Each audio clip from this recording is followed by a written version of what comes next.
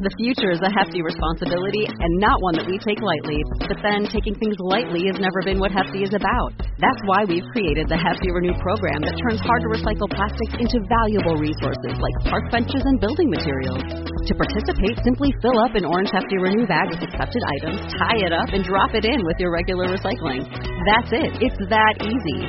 It's time to rethink recycling with Renew. Particular valued resources may vary by geography. More info available at heftyrenew.com. What does the future of work look like? I'll tell you what, if it looks the same, I want no part of it. Hi, everybody. Welcome to Let's Fix Work. I'm your host, Lori Rudiman. On today's show, my guest, Katie Augsburger, talks about redesigning work from the ground up. She's a former HR leader turned consultant who helps companies rethink leadership and employee development, diversity strategies, organizational design, change management, and all sorts of other boring people-related practices. But Katie is not boring. Her company takes a nod from design thinking, and she helps organizations rethink work-related stuff with a human-centered approach.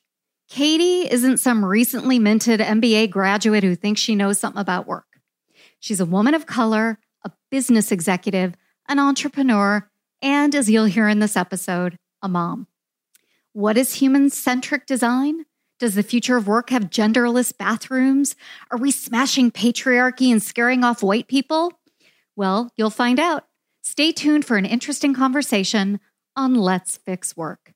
Work is broken. So is the way you think about it. Host Lori Rudiman is breaking things down so you can put them back together and make work something you can enjoy. Let's fix work together. With the Let's Fix Work podcast, here's Lori. Hey, everybody. Lori Rudiman here, and I have a very special guest today. It's my friend, Katie Augsburger. Katie, how you doing? I'm great. Thank you, Lori, for having me. You're welcome. You're welcome. We're here today to talk about the future of work, sort of. But I have a question for you to kick things off. Are you ready? I'm ready. How do you fix work? Lori, we fix work by smashing the patriarchy and decentering whiteness. And to put it more succinctly, we need to redesign workplaces so that we support all people. And our current work world is just not designed that way. Wow, there's a lot there. So you smash patriarchy and decenter whiteness, and those are like two huge buckets of work. So absolutely. Before we talk about what that is, why are you doing this? Why is this important? Sure. Well, let me first start by telling you a story about why this is important. I was helping a design company in Portland, Oregon, look for new workspaces, and we did a building tour of all of this great space. And I was in this one building and they had, the perfect architecture, the perfect look. And I went into the bathroom because I'm a human. And yes. And I walked into the women's restroom and there were all these urinals. And I, am pretty clumsy and forgetful on my best day. So I went out, checked to make sure I was in the right restroom, and I was. And so I looked again and I was in the women's restroom and there was all these urinals. And so I later asked the building designers, like, is this purposeful? Tell me more about this. Yeah, because wait, that sounds progressive to have urinals in a woman's bathroom. I live in North Carolina where we had the bathroom bill and everybody's got to stay in their lane and pee in a specific kind of room and you can't mix it up, right? Yeah, okay. All right. Yeah, so my thought was like, wow, am I just needing to check my privilege? What is happening? Like I went through the whole thought process, right? And then I asked the building designer and he was like, oh, actually the women's restrooms are 2 floors below us. When this building was designed, it was designed so that the secretaries were on one floor and all the men filled up the other floors. And even though I had conceptually knew that this had happened, in a lot of buildings and a lot of workplaces, it just blew my mind. And I had this moment where women were not designed to be in this workplace. And that was the first time I'd really thought about this whole idea of like what we are doing with the future of work. Why we keep trying to tell people to lean into these systems, but these systems were not designed for us. The buildings themselves were not designed for us. So how do we lean into a system that wasn't designed for us? And then I thought, maybe we just break the system. Maybe the system is wrong on its surface, we have to change. So you break systems. I absolutely love that because I think the future of work really needs not only a reboot, but just to burn down the old way of doing things in order to build it back up again. This is like a theory that I have in my life. So instead of really trying to repair things, it's time to get rid of the old and rebuild the new. So you hit on two things at the very beginning of this episode, smashing the patriarchy and decentering whiteness. So tell me, how do you do that in the context of your current job today? Sure. And it's hard because when people hear those words, especially white men, it feels like an attack. And really, it's not about not creating a space for white men. It's making sure we create a space for all people. And so decentering whiteness just means that in the design of our workspace, we're not over valuing and over designing for white people, we're designing for all people. And by smashing the patriarchy, we're designing the workplaces for women and for men, and everybody benefits for that. Have you heard of the curbside effect? No, tell me what that is. So the curbside effect, I had a good friend just told me about this, and another one of those mind-blowing moments where they did this study after the American with Disabilities Act, where they had cut the curbs so that wheelchairs could get through. And what they realized is that though it made sidewalks much more accessible for people in wheelchairs, it actually made life better for everybody. So moms with strollers could get through the downtown streets easier. Men pushing big carts of heavy equipment could get through easier. Business travelers with their suitcases could get through easier. Just this small change that made a huge impact for people with disabilities made a huge impact for everybody. And so the idea that if we recenter workplace so that women and women of color are in the center, that doesn't mean that we're not honoring and valuing our male or our white employees. It just means that we are redesigning it for the person who has the least access, and that gives everybody great access. You know, it's so well said the way you just put that. And it reminds me of Tarana Burke talking about social justice. I was able to see her at a conference a couple of weeks ago. And she said the way that she sees change happening in the world is to start by looking at who's the least among us and who's most disproportionately disaffected by systems and practices in place, and then go and fix it for that group, and you end up fixing it for everybody. And it sounds like that's exactly what you're doing. Why don't you tell us a little bit about your current role in your job that enables you to smash that patriarchy and decenter whiteness and really make work great for everybody? Absolutely. So a lot of what I do is companies come in with these different problems through these different doors where they have one problem they want to fix. They want to fix their onboarding. They want to fix their performance management. And I ask, who is this designed for? And usually the answer is our top talent. I'm like, well, paint the picture for me. What does top talent look like at your organization? And they usually point to one or two employees.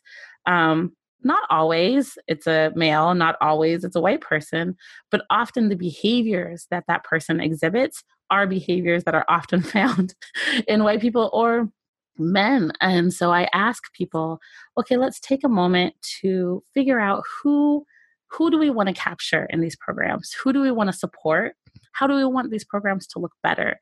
And really helping them map it out. And it's really about human-centered design. Like, let's put those employees in the center of this design, and then let's figure out what will work best for them. And once we do that, we come up with programs that are sometimes radically different, but also are more impactful. I love the notion of human-centered design because this is what's really driving design from a consumer perspective these days. And I love the applicability at work. And so I wonder if you go in and really take a human-centered approach to the workforce, how do you know that you're really fixing work? Because you're dealing with emotions sometimes and subjectivity, right? So Absolutely. Who tells you that you're being helpful? Is it the businesses? Is it the employees? How do you know when you're making a difference? Both. It's, I'm pretty nerdy, so a lot of my information is very matrix. I do a lot of matrix driven. I do metrics driven. It works as well. No worries. I'm just going to stop you right there and tell you that I want to leave all this in because for people out there who criticize podcasting, man, it is so hard to be in a vacuum of your own home, to the internet and do something and sound credible and intelligent. So exactly. Katie, we love you. We know you're awesome and amazing, and you're metrics driven. I am metrics driven. Yes. And I am working from home with a sick dog and sick kids. So if this isn't like the future of work, I don't know what else is. But I do a lot of surveys. I do a lot of focus groups. I ask a lot of questions. And so the best way to figure out if something's working is to ask. And so I can give you an example of like how this actually works. So I had a client that was dealing with performance management, and they had, for all intents and purposes, a pretty shitty performance management program. Like your client and every other goddamn company out there. Performance management. We talk to our workers twice a year and we rate them a 4.2 and blah, blah. Yeah. Okay. And like, bless their hearts, because it's like, it's a hard thing to get right. Wait, is it? It is not. But no, it's not. But I always try to be grace. Don't. I try to be super gracious. It is actually terrible. So they had the system everybody has, right? Where it's have your manager solicit feedback from people, and the manager distills that in some secret box, and then computes out what you are. Are you a 5? Are you a 4? Are you a 4.5? It means nothing. It feels super gross to be in that meeting. And so I just spent time with employees and I was like, what do you really want? What would this look like if you could design this for yourself? And I asked the leadership, what do you want this document to be?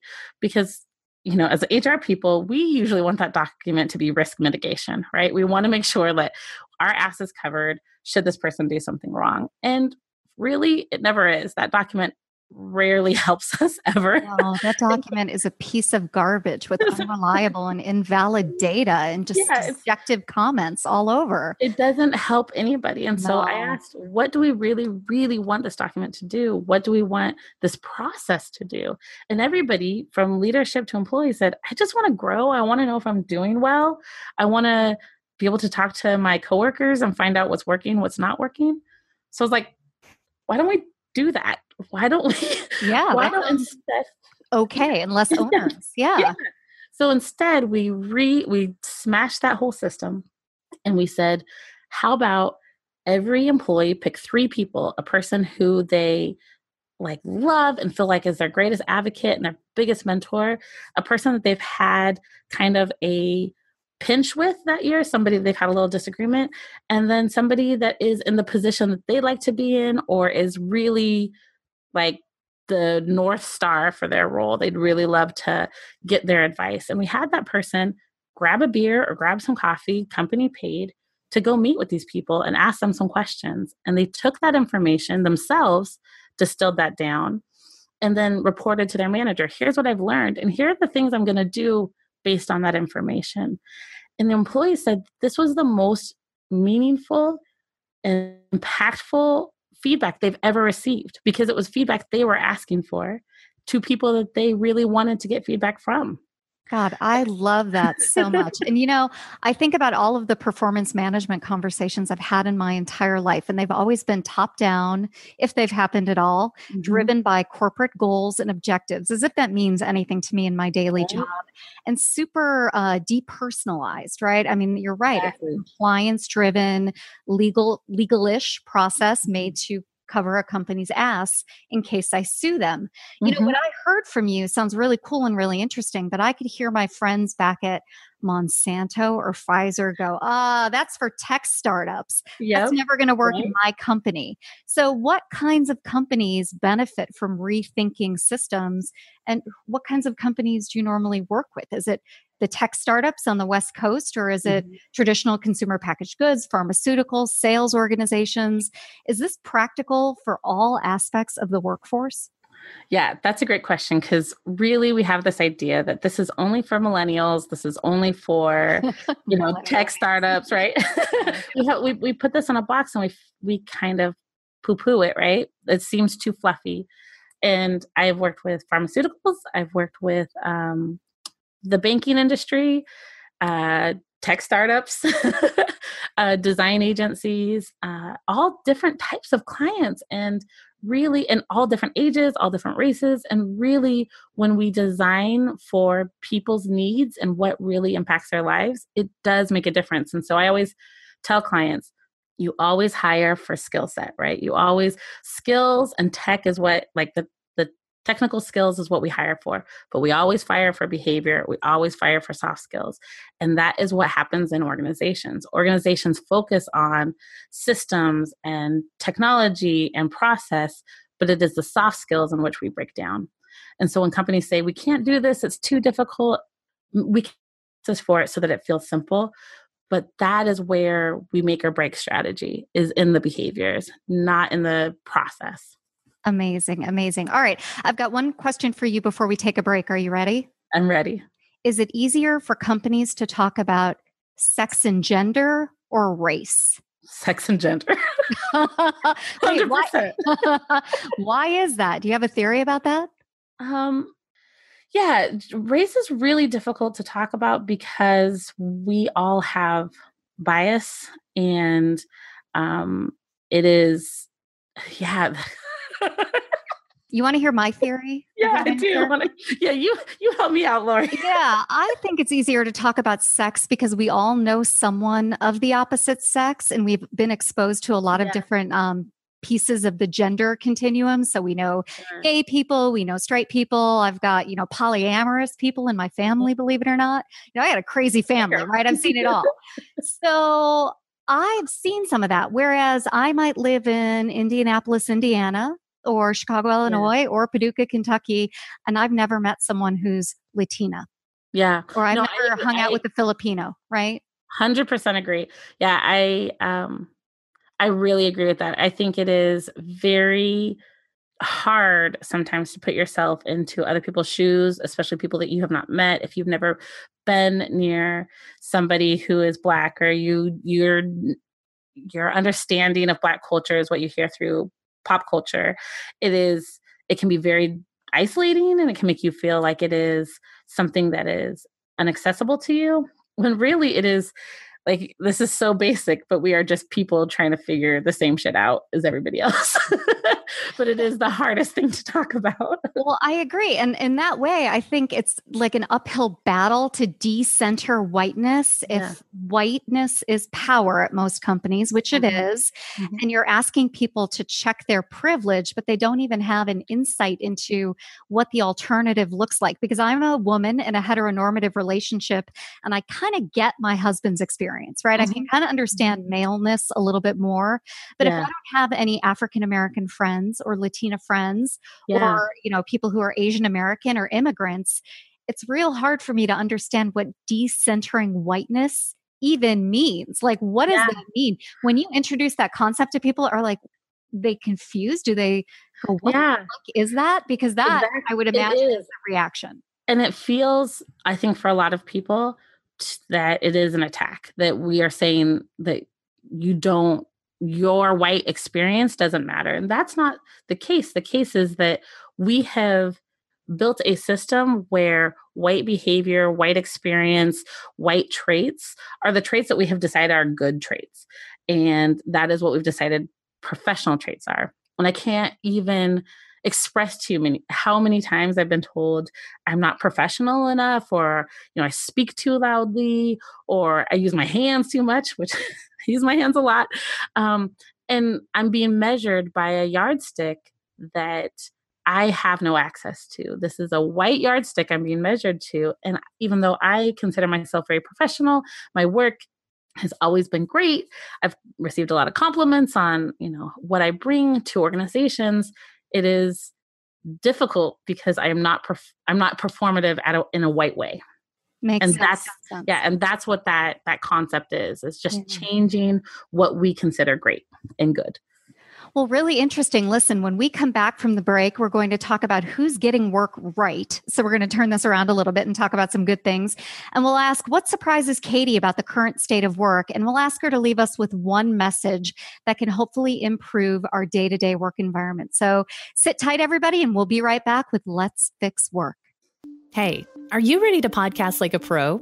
Then you need a secret weapon, someone who can make it easy, where all you have to do is show up and be the host. At One Stone Creative, that's what we do. Everything. Yeah, everything. Imagine, every time you sit down to record, you know what your topic is. You want a script? We can do that too.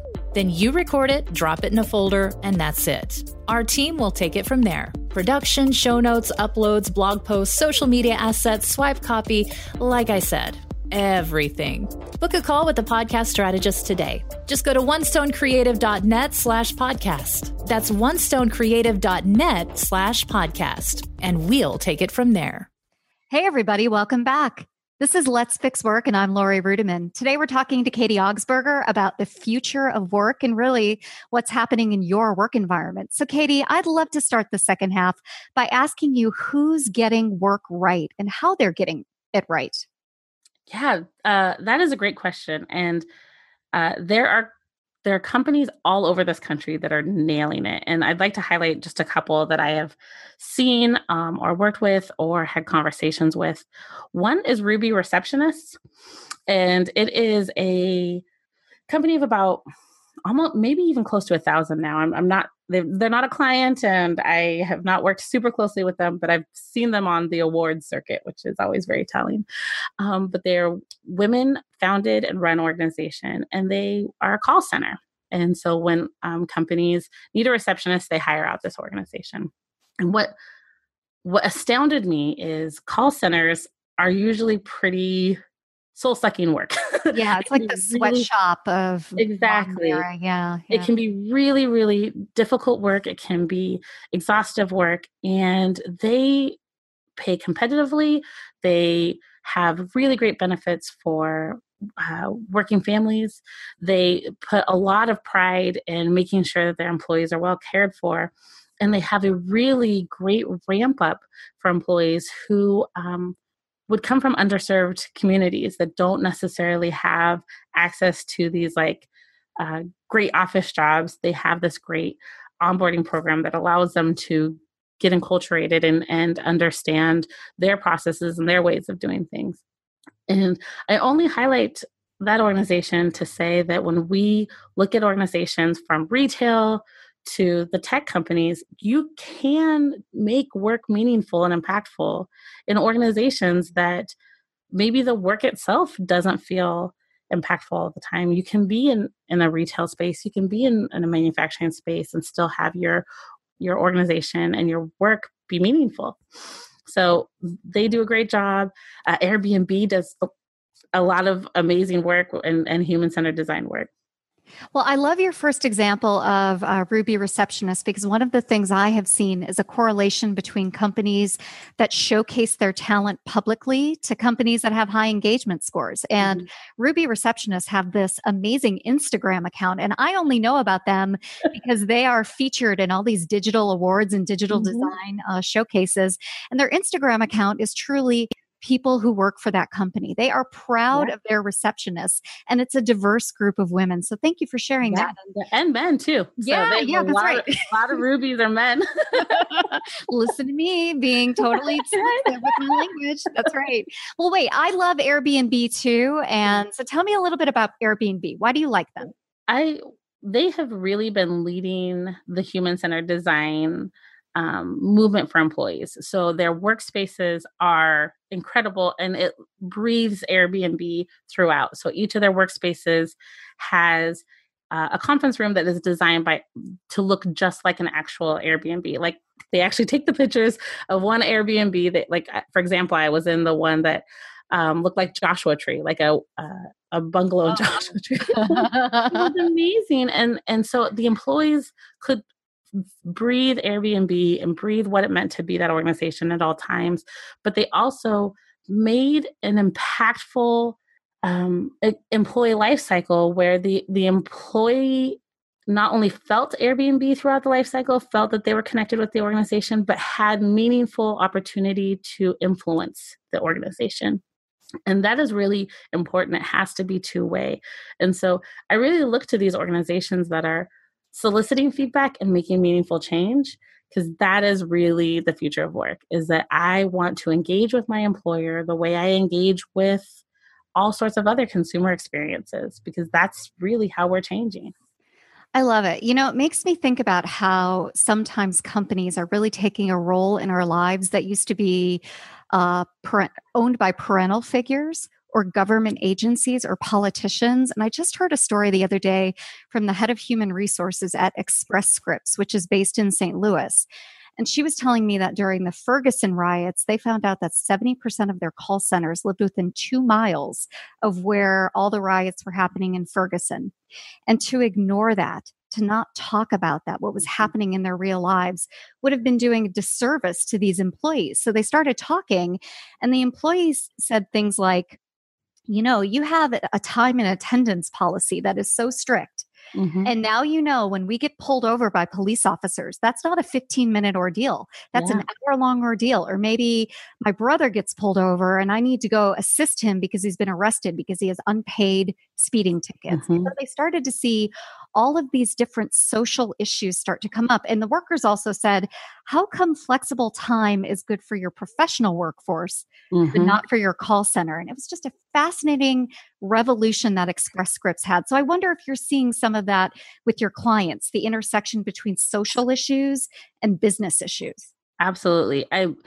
Right now, there is a lot of conversation about equity, diversity, and inclusion, and how do we make our workforce more equitable? And that is fantastic, because this is a conversation that has been waiting for centuries. We've been waiting to have this conversation for a long time. But having these moments to talk about this isn't really though enough. So people are like, I want EDI training and I want to talk about the Me Too movement, but it is the baking those things into our HR processes where we're actually going to get traction and movement. So have the conversations, dig deep in them, but actually make sure that your performance reviews, your compensation, your career ladders are actually equitable, because talking about it won't do anything if you're, like, to your point about the time management, if your policies still prevent people from having access. Absolutely. Well, I wonder what surprises you about the current state of work? Like, what makes you either puzzled or surprised in a good way?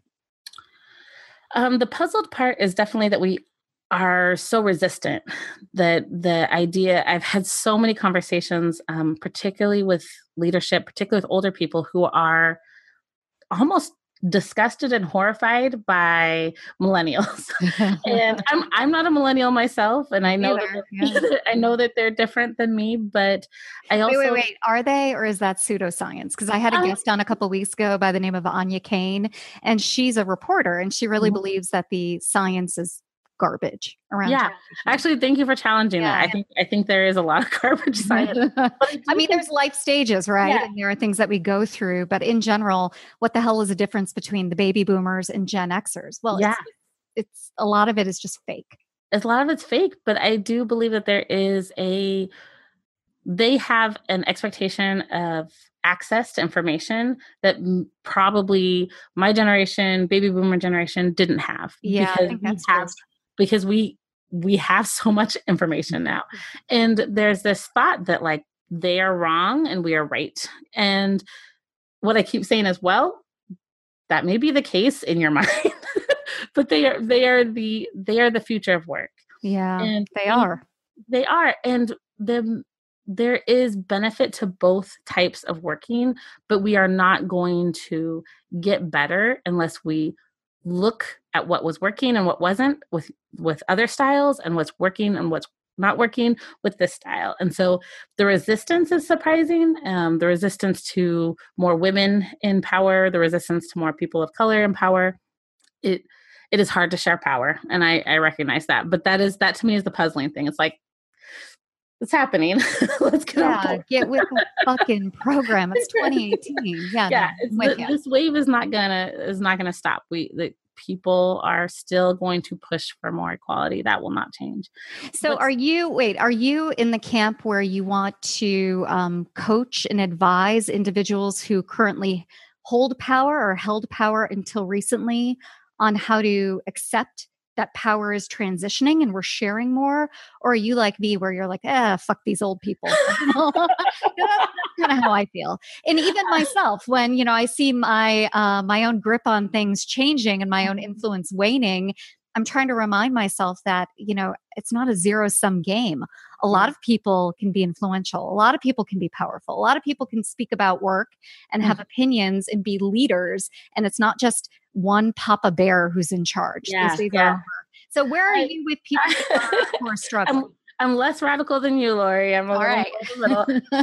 I tend to go with this very compassion-driven place where it is critical that we have people who are currently hold power to understand and to be part of that process. Some won't. Some will not be part of this process. And I feel like that's kind of why we're in this whole political mess that we're in now, because it's people who are not willing to share power versus people who need more access to power.